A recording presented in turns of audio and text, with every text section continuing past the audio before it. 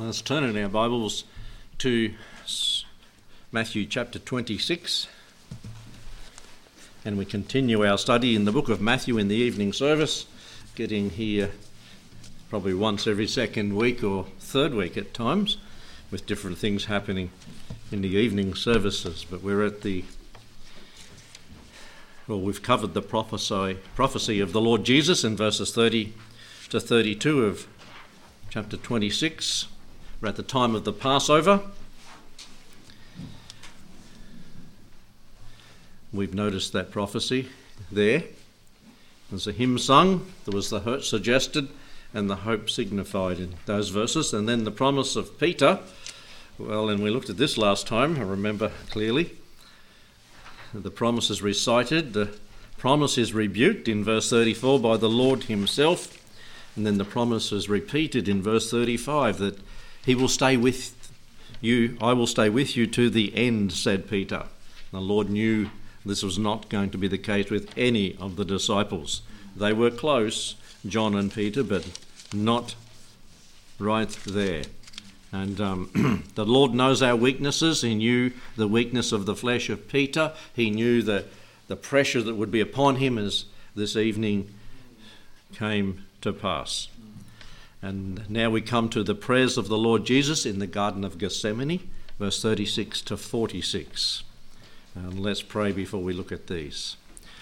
We thank you, Lord, Heavenly Father, for penning these truths, these historical events that have much significance for us today.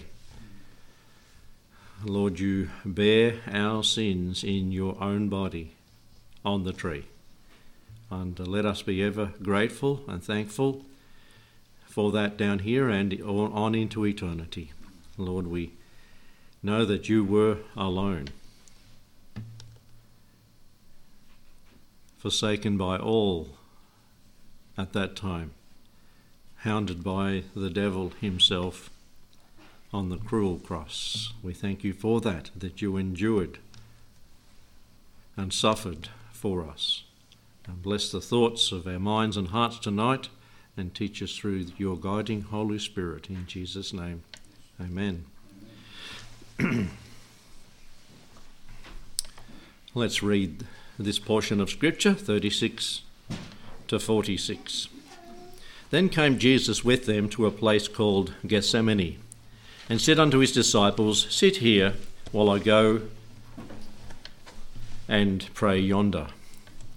And he took with him Peter and the two sons of Zebedee, and began to be sorrowful and very heavy. Then saith he to them, my soul is exceeding sorrowful, even unto death. Tarry here and watch with me. And he went a little further and fell on his face and prayed, saying, O my Father, if it be possible, let this cup pass from me, nevertheless not as I will, but as thou wilt. And he cometh unto his disciples, and findeth them asleep. And he saith unto Peter, what? Could ye not watch with me 1 hour? Watch and pray that ye enter not into temptation.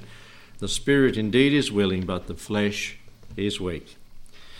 He went away again, and a second time, and prayed, saying, O my Father, if this cup may not pass away from me, except I drink it, thy will be done. And he came and found them asleep again, for their eyes were heavy. And he left them and went again and prayed the third time, saying the same words.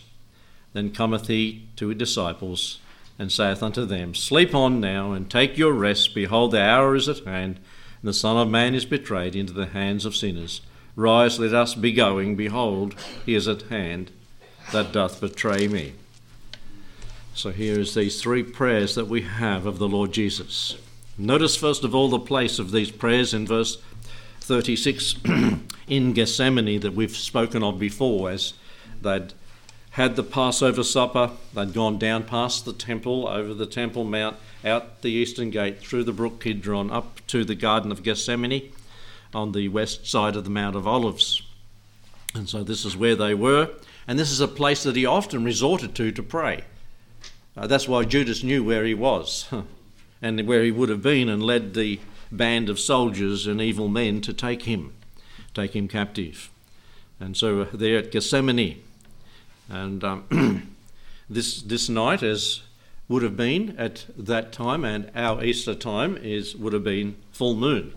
And it would have been very busy in the city of Jerusalem.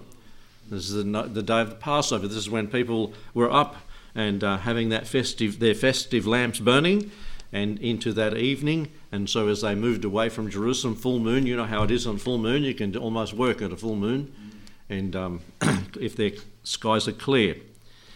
And these preparations were being made, and so it's the place of these prayers where it happened, and the evening. The people that were present there, in verse 36 again, we read in Gethsemane, and said unto his disciples, sit here while I go and pray yonder. And so only the disciples were present, save Judas. Judas was out being paid a sum to give the Lord Jesus to his enemies. And so the 11 were there. And then the disciples, particularly chosen to go further, as we read in verse 37, and he took with him Peter and the two sons of Zebedee. Who were they?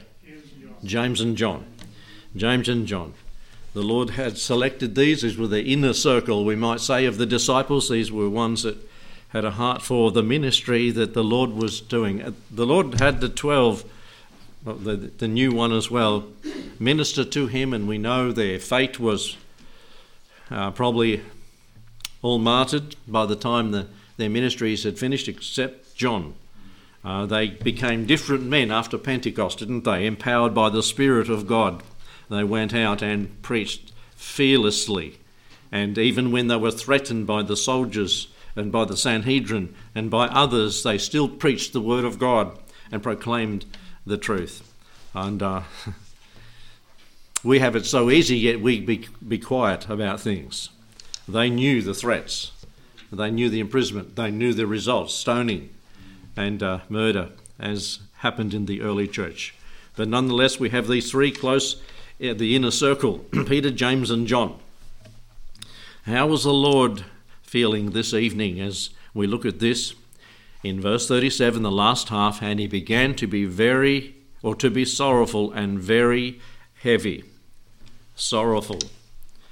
It's like one feels at the death of a loved one. And so you can, if you've had someone close to you that's passed away, you know how the Lord was feeling at this time. He was going to pass away this evening and into the next day, and the Lord was feeling very sorrowful and heavy. And that word there, heavy, is troubled or distracted by something which cannot be avoided. And going through this, crushed with anguish and distress, was the Lord Jesus as he approached this evening. And so this is in contrast to what the disciples were doing, isn't it? What were they doing? Sleeping. At the most crucial moment when they should have been praying, they were sleeping. Does that sound familiar? You haven't experienced that, have you? I think many times we have. At the time we should be praying, we're off the job. We're not doing what we should be doing. The Lord was being crushed with the heavy weight here of anguish and distress, and yet they were sleeping. And he asked them actually to pray, didn't he? In verse 38 there, then said he unto them, my soul is exceeding sorrowful, even to death. Tarry here and watch with me. Watch with me. The Lord wants us to pray, does he not? What did Paul, what's one of the shortest verses that Paul penned? It's in Thessalonians last year. Pray without ceasing. Pray without ceasing. Always be in an attitude of prayer. And sometimes when we don't realise that the situation is dire, we forget to pray. And there's the situations that arise with our missionaries, with individuals within the church, the situation becomes dire and we need each other's prayer. We need to pray to the Lord in earnest, fervently and effectually praying. And sometimes we forget about others and their needs. We ought to keep praying, should we not? The Lord was praying at this hour. This is how he spent these last times before his capture. This is what he spent. He spent it praying to the Lord. Now, in verse 38, watch or tarry and watch. At the start of the Lord's ministry, multitudes followed him. Multitudes followed him. These dwindled as they heard him speak. In John's Gospel, chapter 6, he said, "Eat my flesh and drink my blood." And many went and followed him no more. That's a hard saying. And he didn't mean gnaw on his physical body. It means partake of him spiritually. It didn't mean drink his blood literally. He meant in a spiritual sense, if we're covered and clothed by the blood, we're saved. And this is what he meant. But they took it the wrong way and they followed him no more. And still more fell away as they saw the persecution coming, as they saw the problems arising about him proclaiming to be who he was. People fell away, and here we have 11 left. And they would fall away. We could say the tsunami of sorrow was beginning to break upon the Lord's soul. As Calvary loomed before him, he knew where he was going. He knew what was going to happen. As this he faced. And how did he know? He knew from the Lord. That was his purpose in coming, was it not? If you look at Isaiah 53, back in there in verse 3, Isaiah 53 and verse 3, there the suffering servant of the Lord, and you can read the whole chapter, but verse 3, he is despised and rejected of men, a man of sorrows, acquainted with grief. And we hid, as it were, our faces from him. He was despised, and we esteemed him not. Surely he had borne our griefs and carried our sorrows, yet we did esteem him stricken, smitten of God, and afflicted. And we'll be looking at those thoughts in a moment. And so this great wave of sorrow was coming upon him as he saw the cross looming before him. And it was much more than just dying on a cross. It was all the weight in bearing the sin of the world. And so we'll come to the first prayer in verse 39, the first prayer of the Lord in the Garden of Gethsemane. As we read there, he went a little further. I've heard a pastor preach a sermon on he went a little further. And he expanded that a lot. But the Lord went a little further. God wants us to go a little further than just the normal. He wants us to take a step of faith further. He wants to believe him further. There's many areas that we could go a little further with the Lord, couldn't we? We could go a little further in prayer. I'm just reading about Hudson Taylor, inland missionary to China.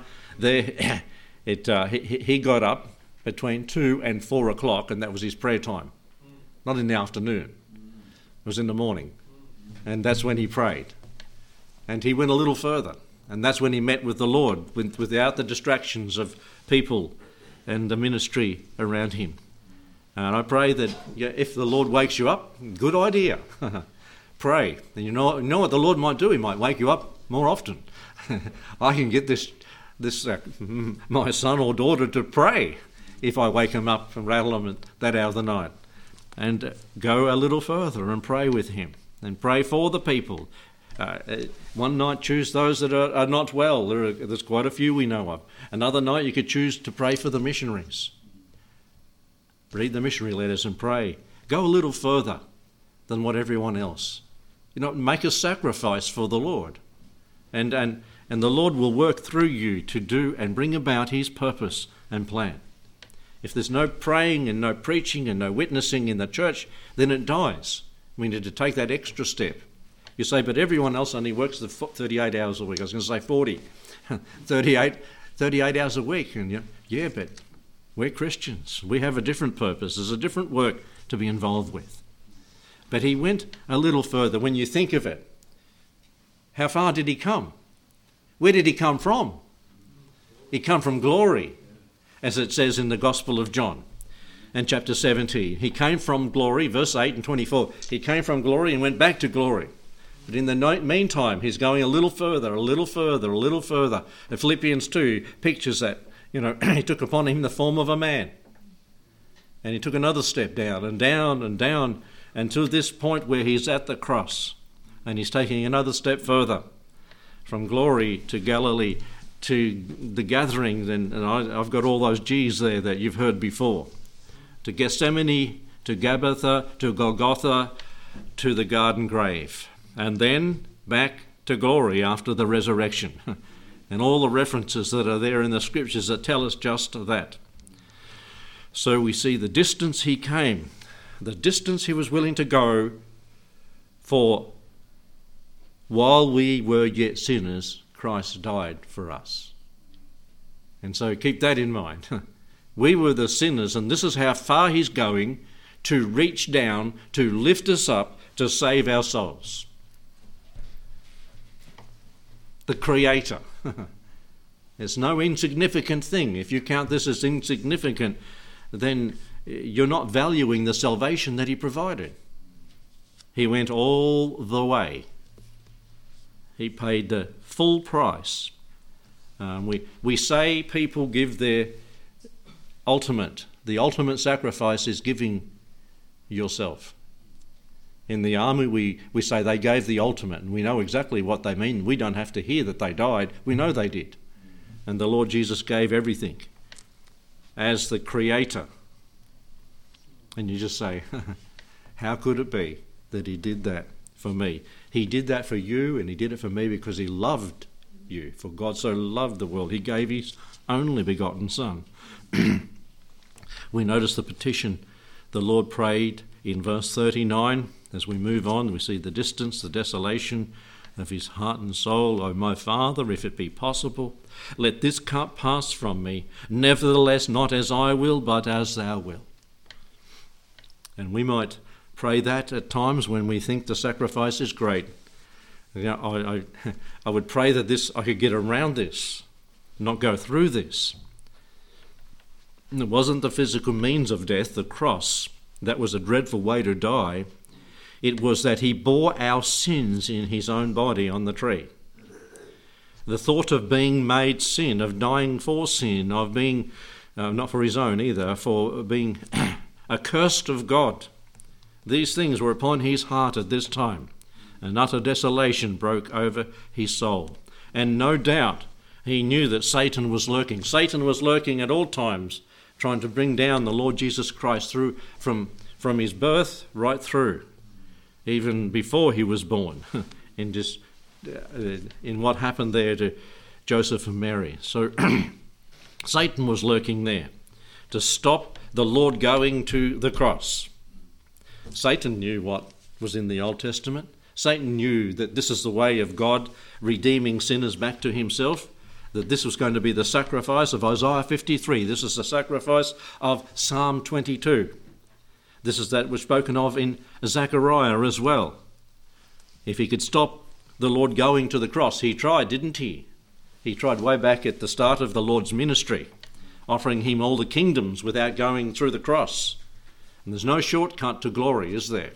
The Lord must go and bear our sins on the tree if anyone is going to be saved, if there is going to be a kingdom, if there's going to be an Israel in the future, if there is going to be souls saved, past in the Old Testament and in the New Testament, he had to shed his blood.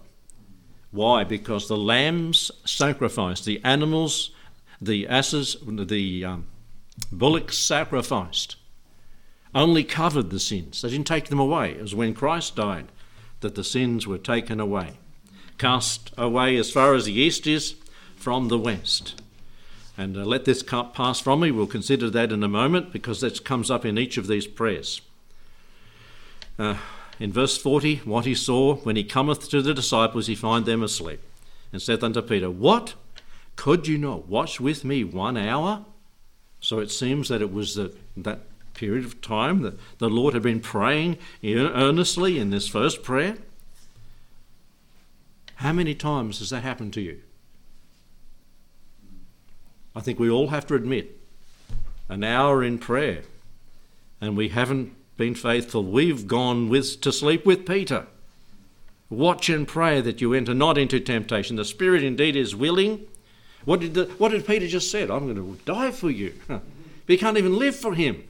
He can't even stay awake for the Lord. There's a lot of rebukes here for us, isn't there, as we think of our lives and what we haven't done that we should have done, that the Lord has beckoned us to do. And he saw this great disappointment, what he saw, these disciples sleeping on the job. What happened to a guard that went to sleep on the job? He was taken out, wasn't he? He was killed. And this is a very important job we have, is praying. If God has given you that ability and that the opportunity, pray for us. Elderly people often say to me, but I can't do anything more. Yes, you can. You can do something that you haven't probably spent the time doing prior to now. You can pray, and you can pray. What did one say? I'd rather teach 10 men to pray than 100 men to preach. And we count preaching as important. I think we ought to pray. Men ought to, well, it says that, doesn't it? Men ought to pray, lifting up holy hands without wrath and doubting, says the scripture. And so we see what the Lord said in his rebuke. Temptation comes if we do not watch and pray.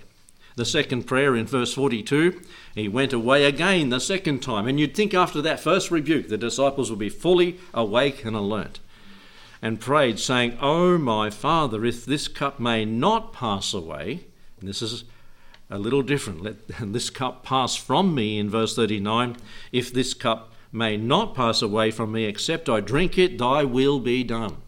I am willing to go through to the end. For this purpose came he into the world." Is it not mentioned? And so the second prayer, again he prayed this. And Luke describes the second prayer. Let's turn to Luke chapter 22 and verse 41 in a little more detail. He describes it. Luke 22 and 41.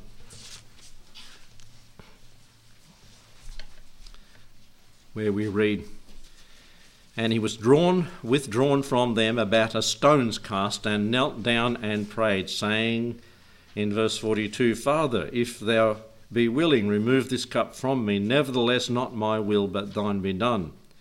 And there appeared an angel unto him from heaven, strengthening him.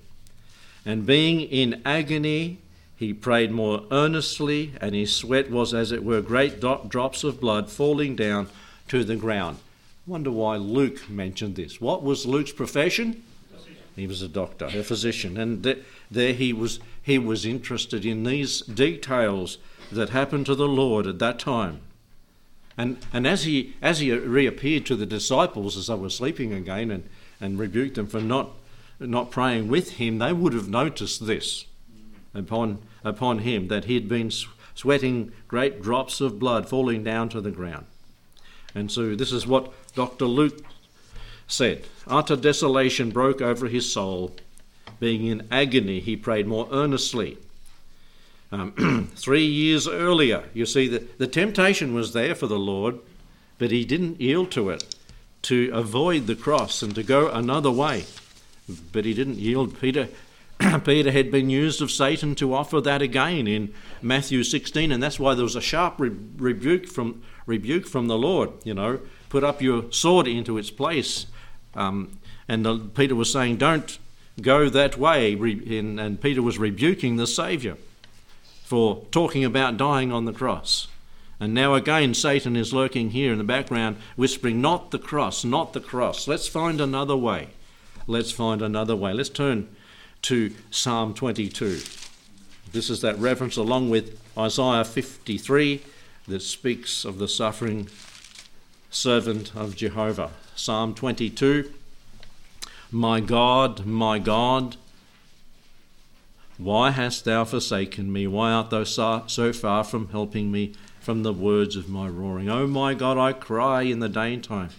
Thou hearest not. In the night season I'm not silent. And he certainly was crying unto his Father in this troubles, as trouble is near. In verse 11, if you go down to there, it reads, "Be not far from me, for trouble is near, for there is none to help. Many bulls have compassed me. Strong bulls of Bashan have beset me round." And as the enemy was looking on and trying to dissuade the Lord from going to the cross, these things, he was surrounded by this. "They gaped upon me with their mouths like a ravening and a roaring lion." We've mentioned it before recently. And the Satan is like a roaring lion seeking whom he may devour. "I am poured out like water. All my bones are out of joint." And so we see the suffering here. "Bulls of Bashan beset me, ravening and roaring lions. Dogs have compassed me," in verse 16. The power of the dog in verse 21 is mentioned there. "Deliver me from the sword, my darling, from the power of the dog," there.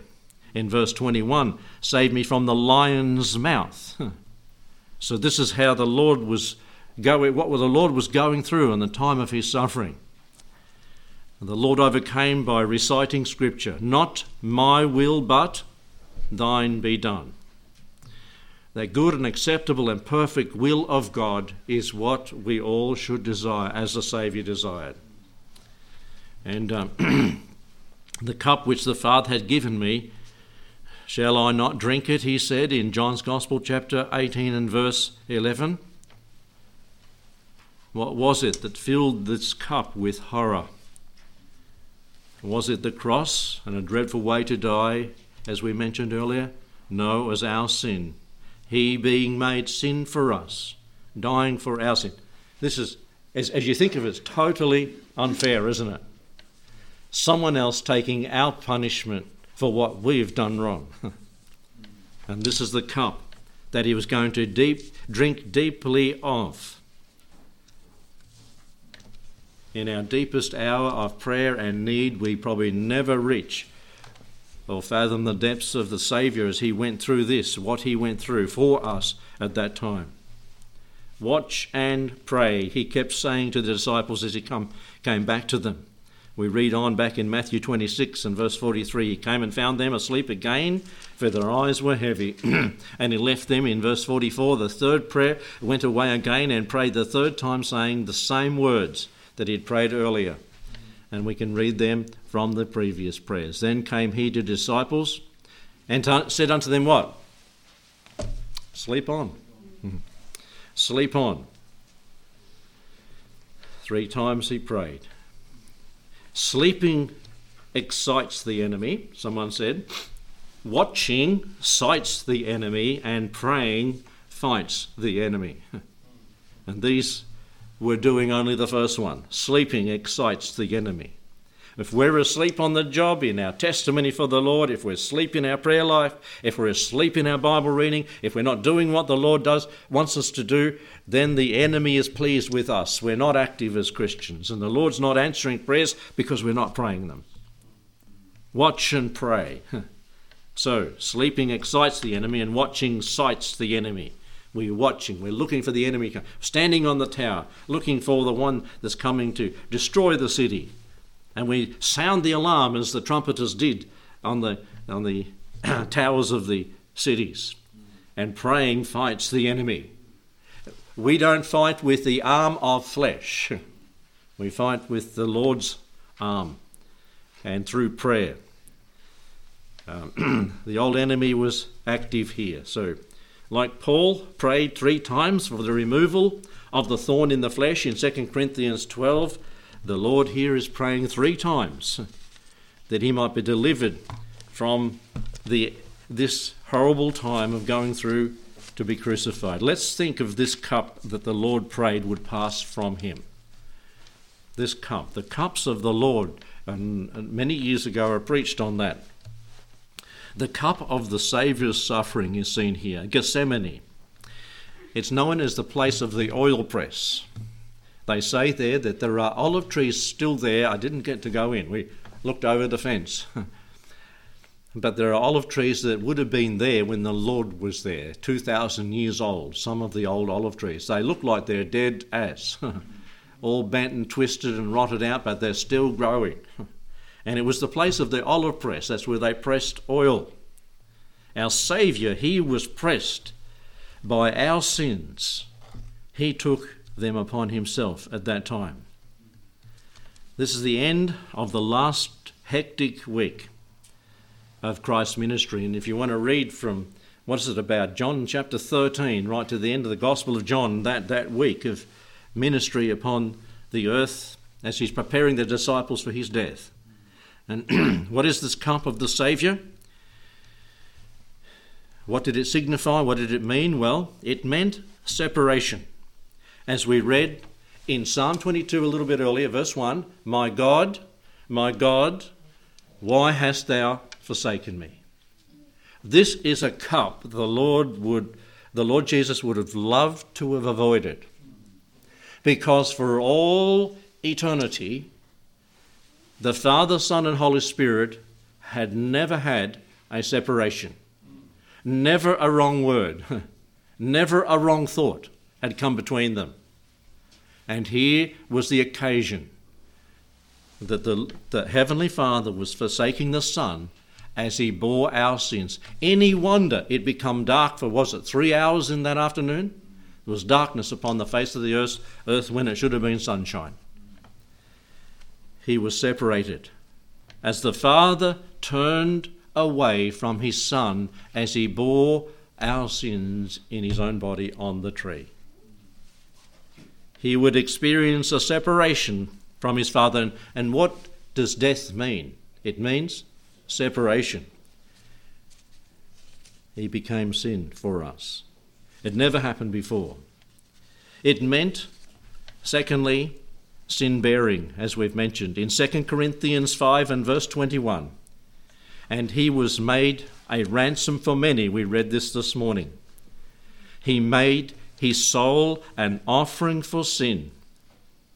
He made him who knew no sin to be sin for us, that we might be made the righteousness of God in him. Our sin was imputed to Christ. His righteousness was imputed and given to us. This is what it meant here. A separation. It meant sin bearing. Let's turn back to 1 Peter. If you've got an opportunity any time to share with people and you're struggling for a verse, and I pray that it doesn't happen to you, but you can go to this portion of Scripture and show any individual what the Lord bore in verse 21 of 1 Peter chapter 2. For even hereunto were ye called, because Christ, what did he do? Suffered for us, leaving us an example that we should follow in his steps. And then verse 22 of chapter 2, who did no sin, neither was guile found in his mouth, the perfect sacrifice, the sinless Son of God, the Lamb of God, who did no sin. When he was reviled, he reviled not again, there on the cross. He was reviled, if thou be the Son of God, come down. You saved others, you cannot save yourself. And when he suffered, he threatened not. Instead, he said what? Father, forgive them, for they know not what they do. He committed himself to him that judgeth righteously. He left it in the Father's hands. How often have we had to do that as Christians? We have to leave it with our Father to sort it out, because humanly speaking, we can't. Who his own self bare our sins in his own body on the tree, that we being dead to sin should live unto righteousness, by whose stripes ye were healed. The cross is central to our salvation, is it not? How can you get around it and avoid it as you read these scriptures? It's central. And for people today say there is no need of a cross. Nobody needs to die for me, I'm okay. They are as lost as they've ever been, and probably further from the truth than even an atheist, because they've denied the truth, having heard it and denied it. For ye were as sheep going astray, but are now returned to the shepherd and the bishop of your souls. And so it meant sin bearing, it meant separation from his Father, the sin bearing of those of us who have sinned, all of us who have sinned, all of us have sinned. For all have sinned and come short of the glory of God. He became sin for us. There was no sin in him, but sin was on him, was it not? And sin demands death. Physical death and spiritual and eternal death. If you take sin out of the message of salvation, there's no need for salvation because we're not lost. If you take sin out of salvation, there is no need to be rescued from hanging over hell on a thread. Is there? You know, if we don't deal with sin when a person supposedly gets saved, and we don't bring up the question of sin, are you a sinner? If a person doesn't recognise they're a sinner, they don't need to be saved. There is no need to be pulled out of the quicksand of sin. I was Psalm 40, and he lifted me up and set my feet upon a rock. We're in the quagmire of sin, and this morning that we're looking at, we're in the prison house of Satan. If you take sin out of the message of salvation, there is no need to reach up from the boisterous waves, as Peter had to say, and say, Lord, help, save me, lift me out of this terrible position. You don't need a buoy thrown to you. If there's no sin in the equation here, if there's no sin in the message of salvation, there's no need to have a ripcord on your parachute, because there's no sudden hit at the bottom, is there? If there's no sin. But there is sin, isn't there? The whole world are born sinners. Every individual from Adam till now, as they sinned against the Lord, and sin has to be dealt with, and this is the cup that he bore, that he took, that he partook of, all of it. And so sin is the cup of our Saviour, meant separation from his Father. It secondly meant there that he bore our sins. He took the cup and drank it all of the sins that every person has committed. And thirdly, it meant suffering, the intense suffering, and we were there before in Isaiah 53, verse 3 to 7 and 10 to 11. The blood of Christ is the most precious thing that ever fell on the face of the earth and was shed for sinners. There are other cups that are mentioned, but this is the cup of the suffering Saviour. Are you saying, well, I'm not a sinner, I'm okay, I'm not that bad that someone needed to die for me? You don't understand sin. How God cannot have one skerrick of sin in his presence. And so his Son took our sin on himself, that we can go to heaven, and he gave us his righteousness. We have a good deal in salvation, don't we? It's a great thing. It's a terrible thing if you reject it after you've heard it. He wants to lift you from the miry clay onto the rock, the Lord Jesus Christ, and take the cup of salvation that's spoken of in Psalm 116, verse 13. He's given me the cup of salvation. Have you drunk of that? He drank of the sin and the separation and the suffering that we might have, the cup of salvation. Let us pray. Thank you, Lord, for what you've done for us. Thank you, Lord Jesus, for dying for our sins, for going all the way to Calvary and not shirking that which you came to do, even though you were tempted by the devil himself to shortcut and receive the kingdoms of this world as you were offered them. Lord, I pray that we'd appreciate what you've done and would grow in the grace of the Lord to the point we are forever thankful and grateful, and no burden is too great to bear because of what you have done. And Lord, you stood in our place, you took our shame, our punishment, our sin upon yourself, that we might be presented with a robe of righteousness, clothed with the garment of salvation. And Lord, if there's someone here this evening that hasn't taken the cup and drunk it of salvation, may they drink of that. Believe on the Lord Jesus Christ and they shall be saved. And that they do tonight, in simple faith, turn from their wickedness, turn from their sin and shame, to be clothed by the Lord. We ask and pray in Jesus' name. Amen.